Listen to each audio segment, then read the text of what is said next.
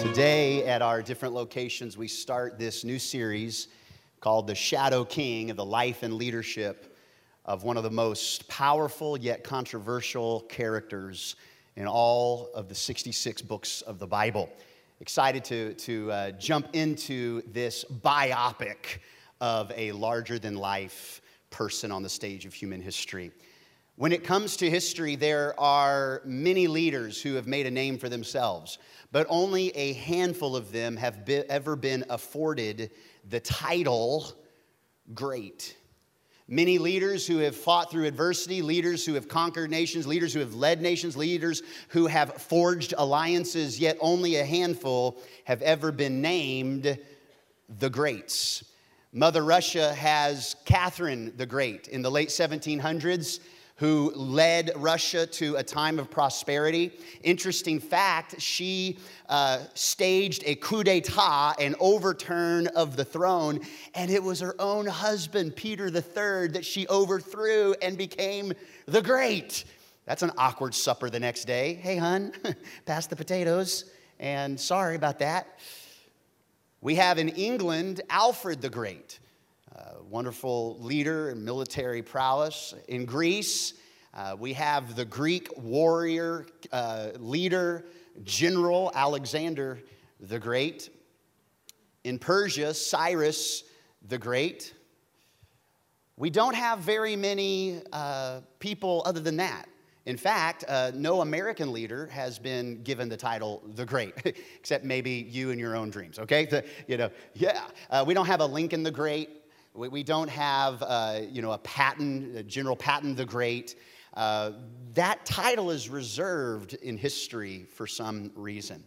In a weird turn of events, there is an Israeli monarch, a king over Israel, that was given the name Great, but given to it by himself. It wasn't history that gave him the name. He gave himself the name, and that was Herod the Great, who lived during the time of Jesus' birth and actually was so jealous and so suspicious of any other kind of authority. He was a bloodthirsty murderer. If he ever felt a son was growing in stature, growing in prominence, he would kill his own flesh and blood. He had his wives killed. He had his own mother-in-law killed, which, can make sense sometimes, Julius Caesar said this about Herod the Great, that it would be better to be a pig in Herod's house than his own son, because Herod was Jewish and they didn't eat pigs. They wouldn't slaughter pigs. And so he was saying, basically, if you're a son, watch out, because Herod was ruthless. He was great in his bloodthirst and also in his architecture. He built a lot of colosseums and temples that even now, when you tour across the Middle East, you can see the remnants of Herod's great architecture. No other Israeli monarchy was given the title Great, but if there would have been one that deserved the title, it most certainly would have been King David. David the Great. David is this story. David is this character that within all of the book of the Bible, it's very difficult to get the understanding of what God is doing through the Word of God without the story of David. David is mentioned outside of his story 182 times in the Old Testament and 59 times in the New Testament. So he's way beyond his own story. And we're going to deep dive. We could go a mile wide and an inch deep on this series. But instead, we're going to focus in and go an inch wide and a mile deep, really beginning to seek out the nuts and the bolts, the ins and the outs, all of the nuances of David. And here's what I need you to do in order for this to make sense. You've got to approach this series in a way that, in other words, you need to do this. Don't put David in a suit and tie today. Don't put David in 21st century Western Americanized Christianity, all right?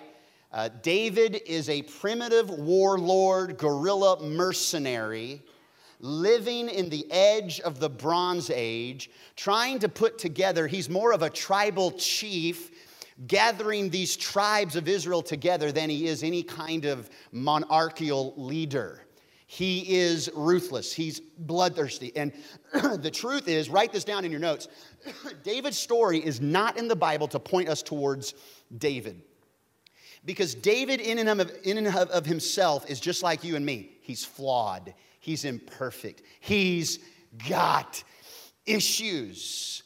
And what we'll learn during this deep dive is for every Goliath he faces, there is a Bathsheba around the corner.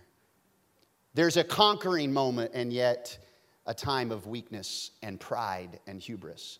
For every act of compassion that David shares with a nation and with individuals, there will be slaughtering of men and women, children and infants. There'll be this season, this story in his life to just pay the wedding dowry, the bridal dowry, the cost of getting a bride. He will mutilate 200 men on the battlefield and one day circumcise 200 men that did not want to be circumcised. Ouch. He was a brilliant military leader, but also he was a hated father.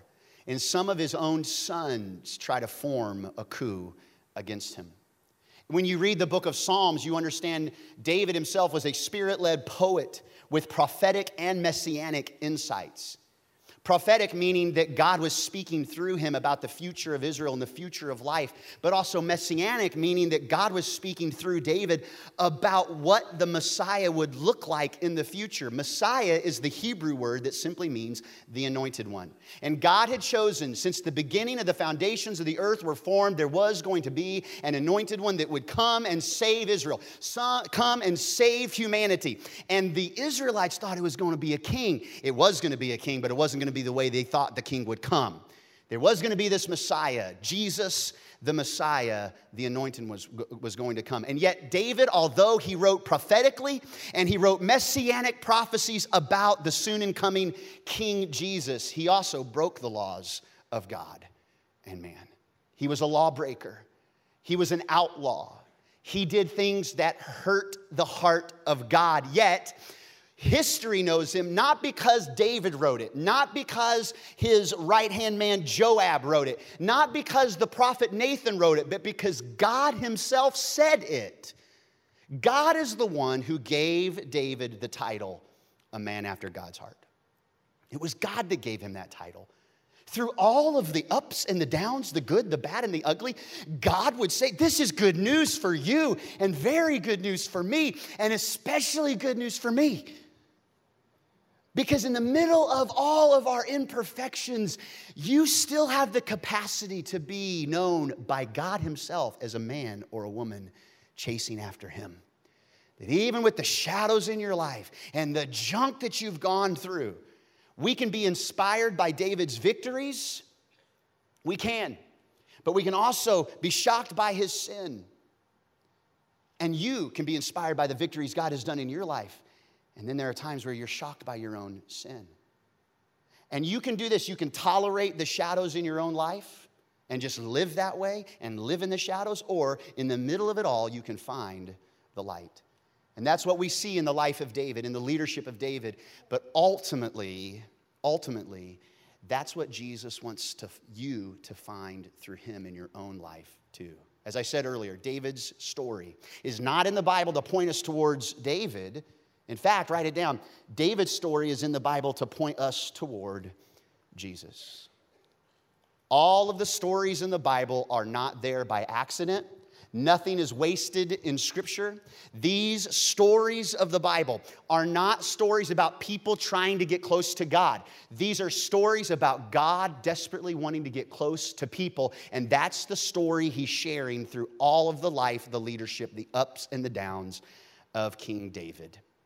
Israel is in a place, the geography and the nation, there is no constitution, okay? There is no process of elections. It is these people kind of grow up and they're anointed by a priest, and it all kind of happens in a back room, in a little powwow in a tent, and out emerges the new leader, and they drink the cup, and there it is, and it just kind of happens. There's no real authority. In fact, they're living in a day and age where the Bible describes it this way. In this time, everybody did as they saw fit in their own eyes. It was absolute anarchy. It was depravity like you've not seen. It was chaos in the streets. It was a terrible time to be living. And this whole timeline points us towards the story of Jesus. And the nation has now said, listen, we've gone out of Egypt, out of slavery. We've wandered in the desert for 40 years. We've conquered some cities in the promised land. Now we're trying to figure out this new land, this new promised land. And can I just tell you the whole way the nation is? It's not like what we have when you think of North America, like Canada up north, the United States in the middle, the 50 there, and then Mexico. It's not like that. It's like, it would be the way that it is in the time of Israel like this. It would be like Lufkin is an Israeli tribe, but like down the road in Diboll or up the road in Henderson is a Canadian stronghold, okay? Oh, don't you know? Canadian stronghold in Henderson. Watch out for those Canadians. They'll smile to you. They'll smile you to death.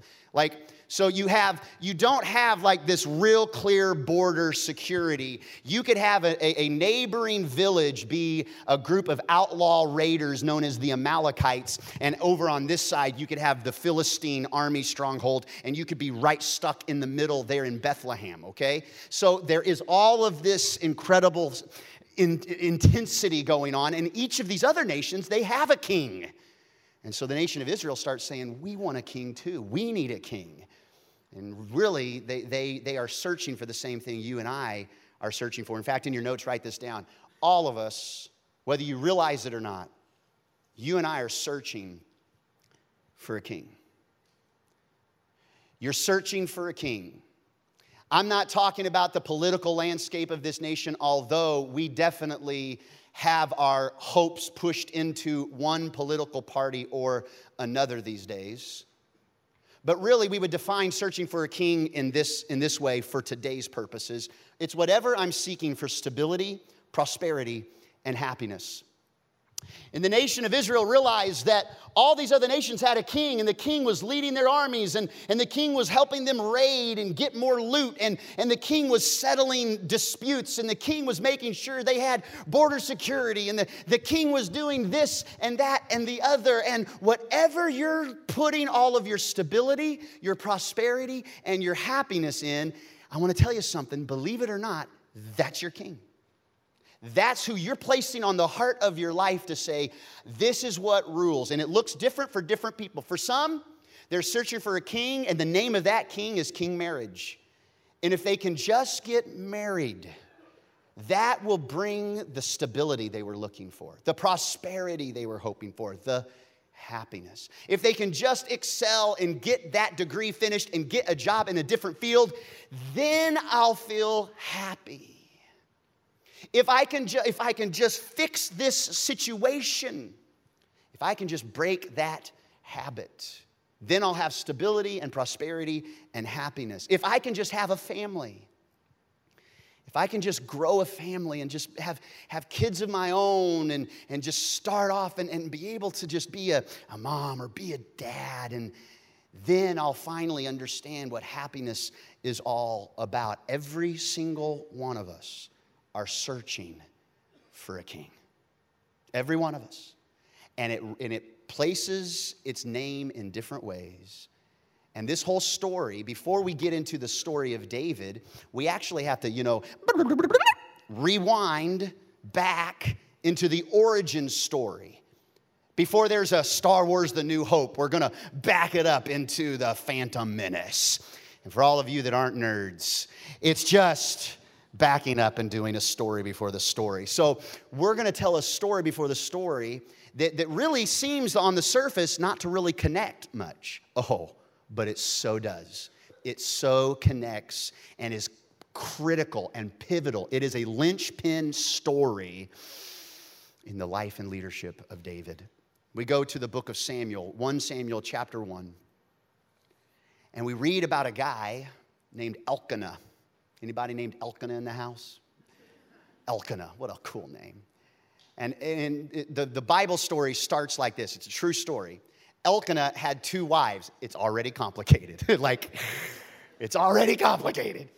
Elkanah had 2 wives. And can I tell you, David lived in the middle of a polygamous household. Multiple wives, multiple mistresses. Like Jesus, Paul says, gives us the reality of the New Testament about monogamy and the way marriage should be. That's after David. Jesus tells us to love our enemies. That's after David. Peter says, do not repay evil with evil.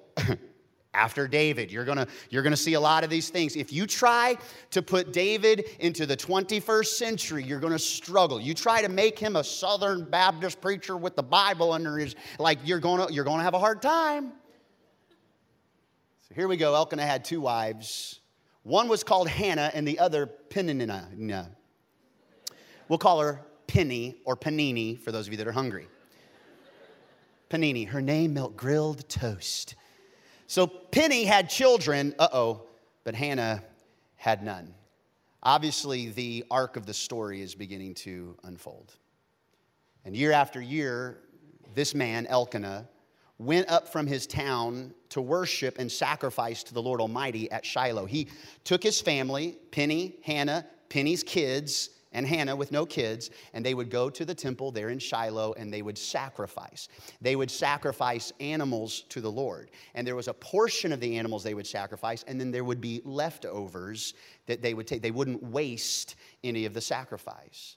And whenever the day came for Elkanah to sacrifice, he would give portions of the meat to his wife Penny and to all her sons and daughters. But to Hannah, he gave a double portion because he loved her and the Lord had closed her womb. Now, when the Bible shows us in antiquity and through this, there's this connectivity to the idea of barrenness and hopelessness for the nation. God many times will use a story of barrenness and relate it to the spiritual climate of what's taking place in the entire tribes of Israel. But truth be told, in a room this size and there in Nacogdoches and maybe some family members of our guys there in Duncan and Diboll, barrenness has been an issue for some. Not being able to get pregnant or getting pregnant but not being able to carry a child to term. It's a real struggle, and I think there's not a woman in any culture that if they had experienced the desire to have children and not be able to, there's probably not a woman that doesn't relate to Hannah. And Hannah is not just hurting because she cannot get pregnant. It's a completely different, it's a different situation for her in that time than it is for us. For Hannah, getting pregnant and having children means the future and everything for the family because they're living in an agrarian society. And the only way you can make it, the only way you can have stability, prosperity, and true happiness is that you have fields that you can harvest. And the only way to really have fields that you can harvest is you have to have workers that will plant the seed in the fields and then work the harvest and gather the harvest. And the more kids you have, the less workers you have to pay on the outside, the stronger your crops can become because the more workers you have. So by having children, it's growing the Elkanah, Penny, and Hannah Incorporated. And Penny's providing, and Hannah's finding out that she's not being able to add to the company business. That's one element of it. The other element is that there is no 401ks. There is no pension plan. There is no retirement.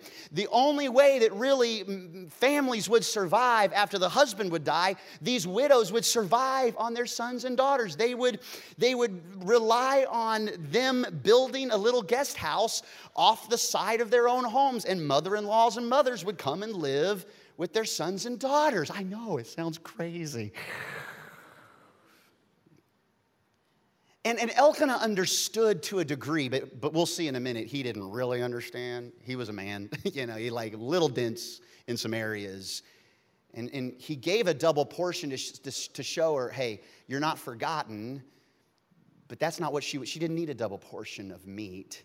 She just wanted to have a child. Furthermore, this was important because the nation was growing and we needed more men to serve in this startup military in order to protect these little tribes of Israel from being consumed by the remaining enemies there in the promised land of the Amalekites and the Ammonites and the Edomites and the Philistines. And so it was very important, so you can understand why this isn't just she can't get pregnant and have kids. This is she has no way to invent or better her future. And it's going to end with her unless something miraculous takes place. Now, because the Lord closed Hannah's womb, the plot thickens. Her rival, Penny, kept provoking her in order to irritate her. Oh, I know she didn't. What? Penny wasn't like, hey, sweetie, it's going to be okay, girl. It's going to be okay. No, it was like, oh, man, I'm so tired, Hannah. You don't even know. I can't even right now. Like all these kids that I'm having to take care of. It's like I just keep getting prego. Do you mind doing the dishes for me tonight? I'm going to go get my nails done. Me and Elkanah are going to go have a date. I just cannot give him the time he deserves because of all these kids running around. And Hannah's irritated. Now, it's not irritated like as in she sees her across the mall, It's like, hold my hopes, You think you know me? You don't know me. You don't know me, Penny. Okay, it's not that kind of irritated. It's actually in the original, you may not get anything out of this, but I'm going to have a good time. The original language, the word for irritated, it's the only time this word is used for an internal sense of an emotion. Every other time in the Bible, this same original language word is used, it's for a storm, winds blowing out of control, a hurricane wind, a typhoon.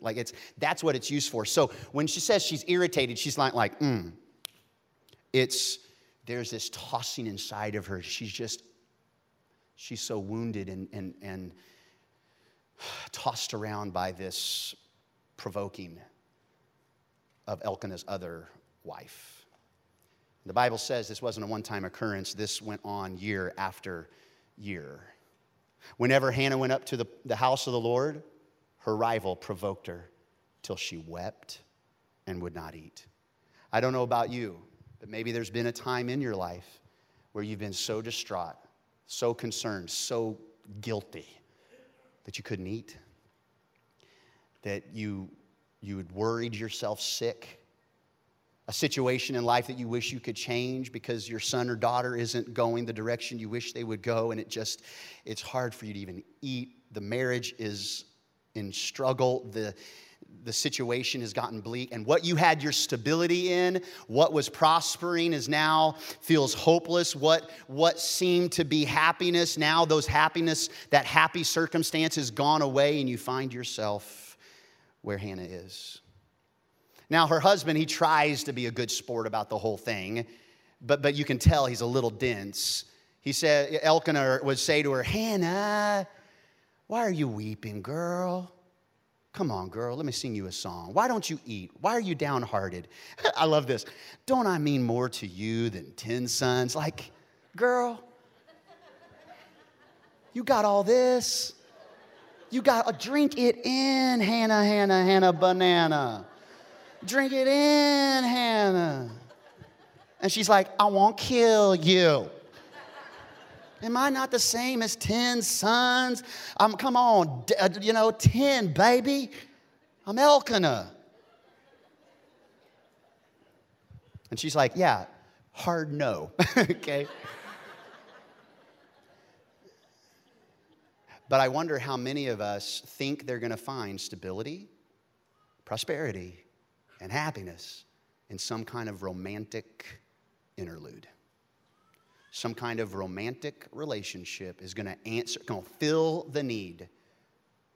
I'm just feeling so unappreciated, undervalued. I wish someone would notice me, and month after month or year after year or after a decade, this spouse tries to find something. It's searching for a king or searching for a queen, searching for something to give you the satisfaction you wish you could find. And all of those things are temporary. So here we find Hannah, and once she had finished eating and drinking in Shiloh, this double portion, the Bible says Hannah stood up. Another translation says she arose.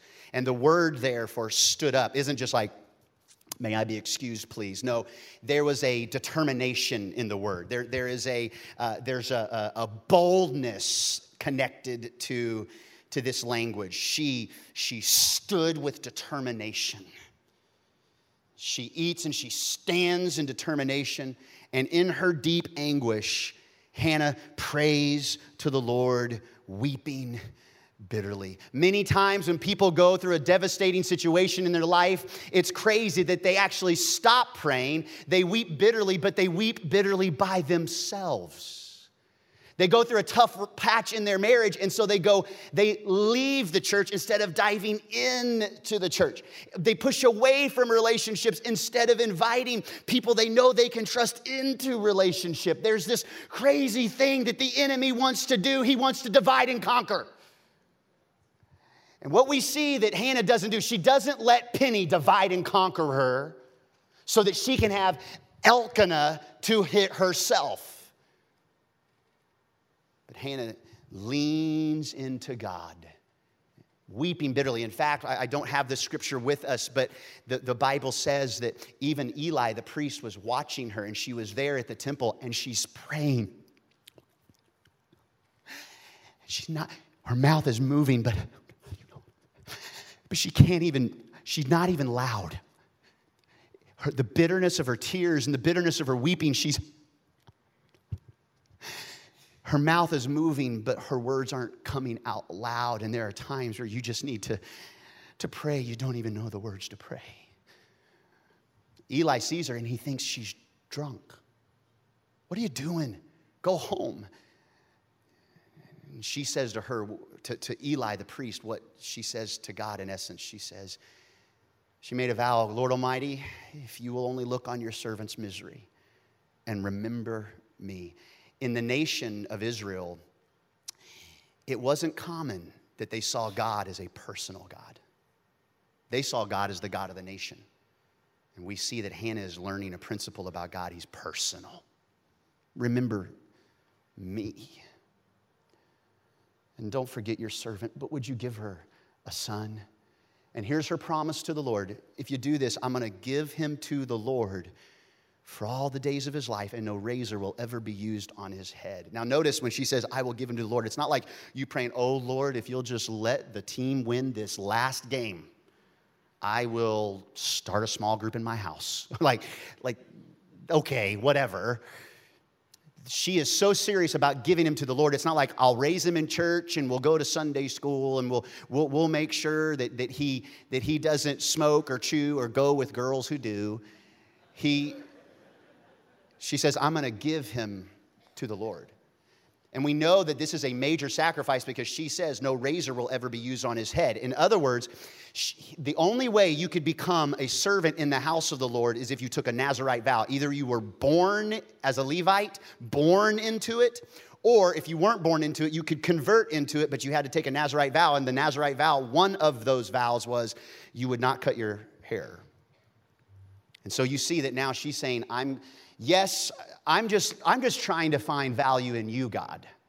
And if you give me a son, it's not about what I get out of it. It's actually about what you get out of it. And here's what happens.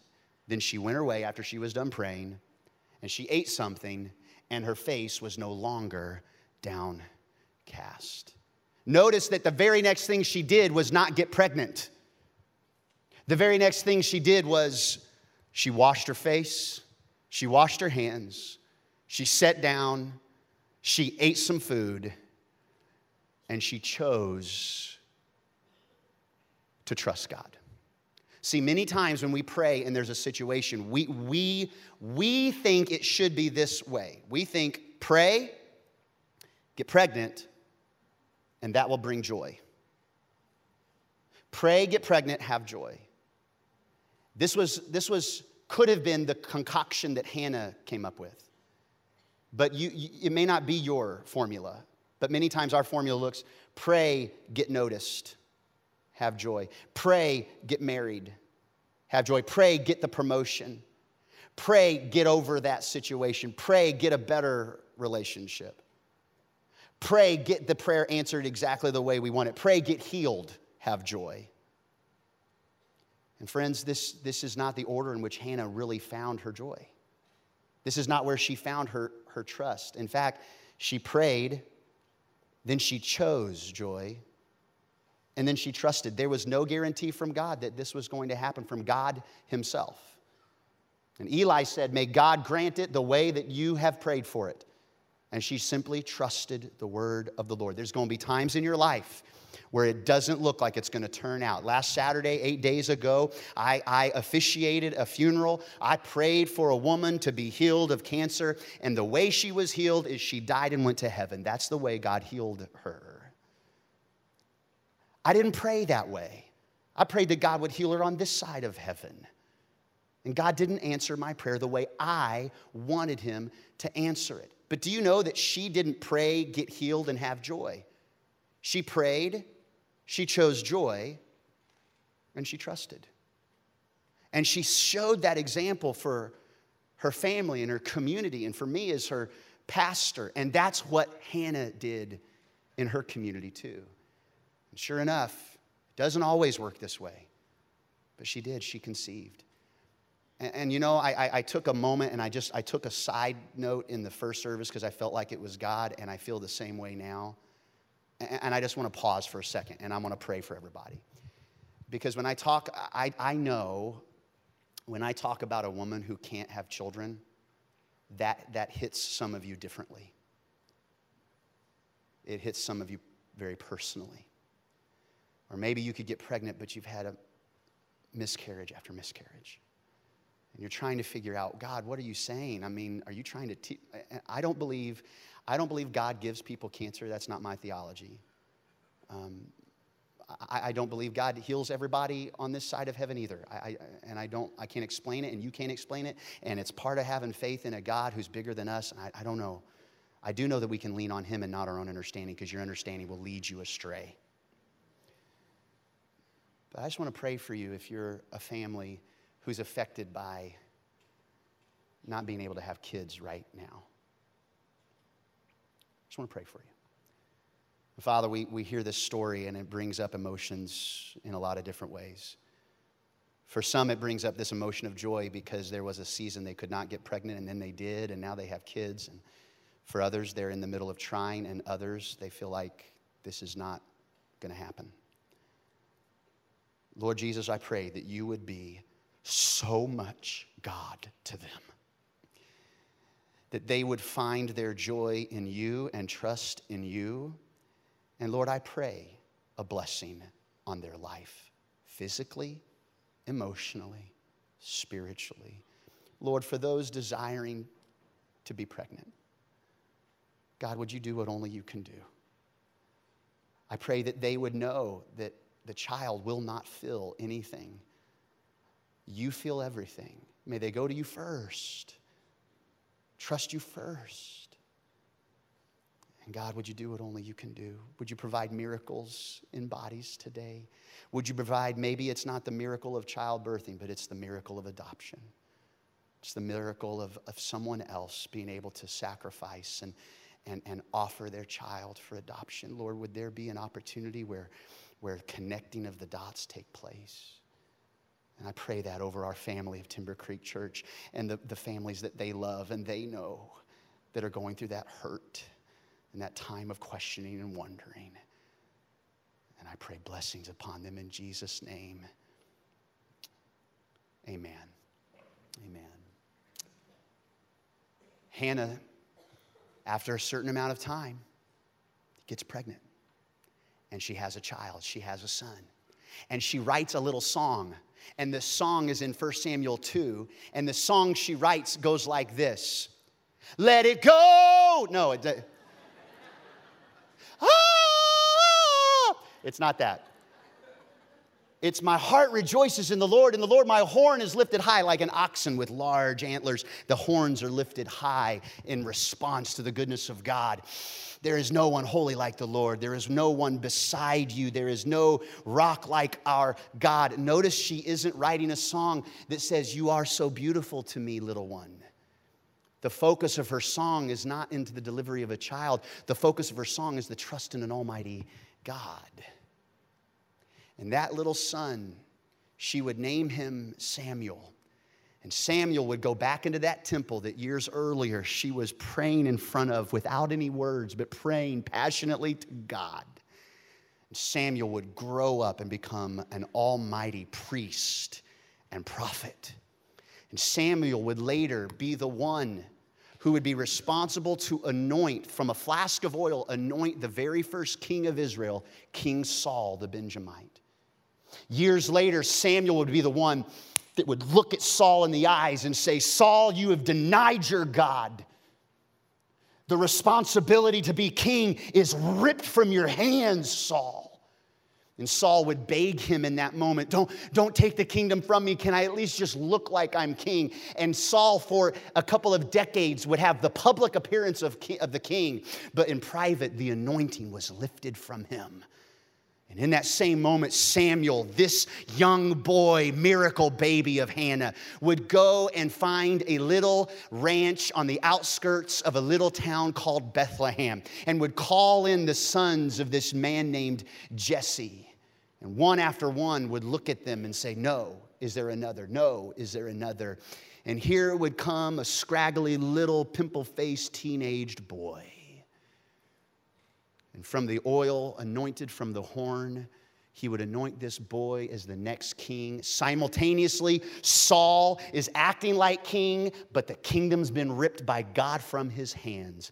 And a little shepherd boy now is anointed by God as king and is going to have to wait in the shadows. And these two men, larger than life characters on the stage of Israeli history, these two men are going to, at some point, collide ferociously like two bullet trains.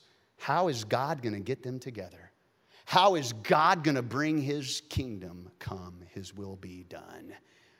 That's what we're going to unpack in this series on the Shadow King. But with the rest of the time we have, I want to offer you just a few shadow casts in the story. Not just a shadow that's cast by a large figure, but like the cast of a movie, there are these cast of characters that you don't see in this story of Hannah that are very much alive in the story because all of these stories of God point back to Jesus. And the first one is this. There's this shadow cast. It's the parallel between Hannah and Israel. Would you look up here? Look at this. Israel wants security and a king. We need a king. All the other nations have a king. We need a king because, man, we don't know if God's really going to come through or not because sometimes we pray and he doesn't answer. So we need stability and prosperity and happiness, and we think we can get it in a king because the other nations have it in a king. And Hannah wants the same, but she wants security in a son. But God says to both of them, security isn't found in kings, Israel. Security isn't found in sons, Hannah. Security isn't found in your choice of a president, America. Putting so much stock on the things that you think will bring stability, prosperity, and happiness. Be careful that you don't search for anything stronger than you search for the King. God says to both of them, find security in me. Some trust in horses, some trust in chariots, but we will trust in the name of the Lord our God. And God is saying, don't trust in an earthly king. I'm your king. Let me be your king. Hannah, don't just trust in a son. Let me be your source. Number two, he says there's a parallel between two impossible births. There's two impossible births that this story connects the dots to. And the first story is obviously Hannah, but there's another impossible birth later on in the story of God, and it's a woman named Mary. And Hannah and Mary have some parallel situations going on. For Hannah, she's not able to conceive. Her womb is closed. But for Mary, she's not married. She's not married. She shouldn't be pregnant. She shouldn't be getting pregnant because she has a fiance, and she would be cast out if she were to get pregnant out of wedlock. So look, a baby for Hannah meant gaining everything. Meant gaining everything for Hannah, but a baby for Mary meant losing everything. What would her parents say? What would Joseph say? What would her culture say? What would her family say? How's she going to explain all this? But both of them found security in God. They both found that it wasn't about what family was going to say. It was that God spoke. It's that God said. And do you know that in Samuel 2, Hannah writes a song.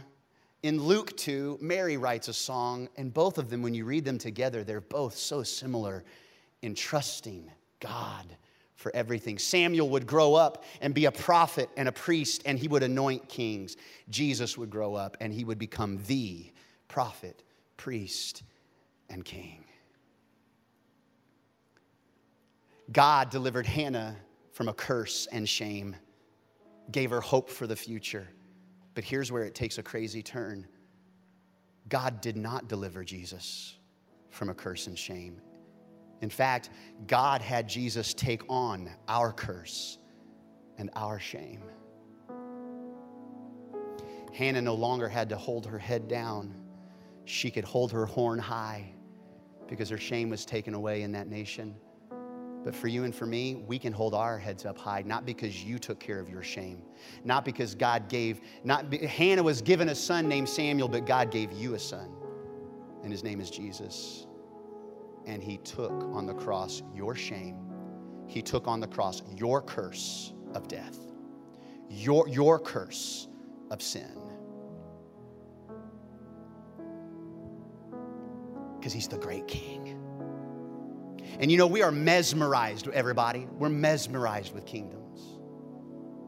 That's why there's this parallel between Hannah and us. Hannah and us.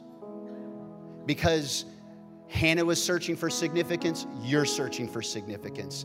Israel and Hannah were looking for that satisfaction, and you're looking for it too. And you know what? For the irreligious, those that don't even care about God, do you know what they're looking for? They're looking for a king. But the irreligious, they think they need something instead of Jesus. So if they can find awakening, enlightenment, money, fame, feel good, a better sense of awareness, my truth, that may not be your truth. That's okay. Your truth and my truth don't have to be the same. So I'm just going to search for whatever. As long as I'm not hurting you, who cares? I'm going to find something that gives me satisfaction and prosperity and happiness instead of Jesus. But here's the problem of those that get religious, that become a Christian, but then they get Christian-y instead of following after Christ himself. The religious think they need something in addition to Jesus. So then it becomes that if I don't do this or do that or make sure I don't ever fail, or, oh man, I can't have any bad things in my life. That's what's beautiful about David. Tons of shadows in his life, everybody.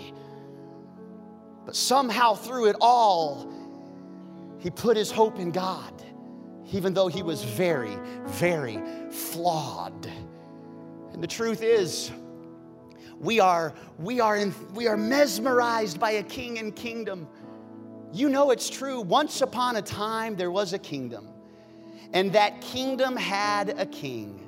And because that king was in charge, the land flourished. Everybody did well and everybody smiled. Things were good. Things were happy. Parties went on for days. But at some point in that kingdom, something took the king away. The king had to go on a journey and was away for a while. And while he was gone, evil crept in to the kingdom. And there were dark days across the land. And people began to fight each other. And they longed for the day that the winter of that kingdom would go away, and that the king that was so good would come back and restore the goodness. Do you know why we're mesmerized with stories like that? Because it's the story of God. He's king. And Jesus prepares a place for us, the final kingdom of heaven and earth. This heaven and earth, this will pass away. And there'll be a new heaven and a new earth. And the King of Kings will reign victoriously with his sons and daughters. Until that time, you and I have to understand that King Jesus is the ultimate answer for everyone's greatest need. Everyone's. Whatever your need is, Jesus can meet that need in who he is not what he does. Lean into that today. And look at me, everybody, with your eyes, Nacogdoches, Duncan, Diboll, Lufkin. The number one kingdom Jesus is after is the one that's in your heart. The throne of your heart. And if you've not invited him to be the Lord of your life, if he's not Lord of all, he's not Lord at all. And if today you're here and you need to invite Jesus to be the Lord and Savior, the King, you need to form a coup d'etat. You need to form a coup and just get yourself off your throne and let Jesus reign. All across this room, I'm going to invite you, all of our rooms, close your eyes, bow your heads. And in this moment, you're just going to do business with God. And in your own words, you'd say, Jesus, be the Lord of my life. Be my Savior. I make a terrible Savior for myself. Would you wash my sin away, the stuff that separates me from you, the stuff that says, I want to be in charge, and I want you to be in charge. Thank you, Jesus, for not being mad at me, but for loving me in this moment, loving me so much that you would give me this moment to make things right with you. So I surrender all to you today. And for those of you, heads bowed, eyes still closed in all of our rooms, you're saying, oh, there's a battle. There's a search for happiness and satisfaction and prosperity. And I've been having a trouble with serving different kings. And I just want to, one more time, lay that down to Jesus again. I've got my own shadows that I'm asking Jesus to help me with. If that's you, would you just put a hand up in the air too? Me too, everybody. Me too, me too. Jesus, thank you that you don't meet us where we should be. You meet us where we are.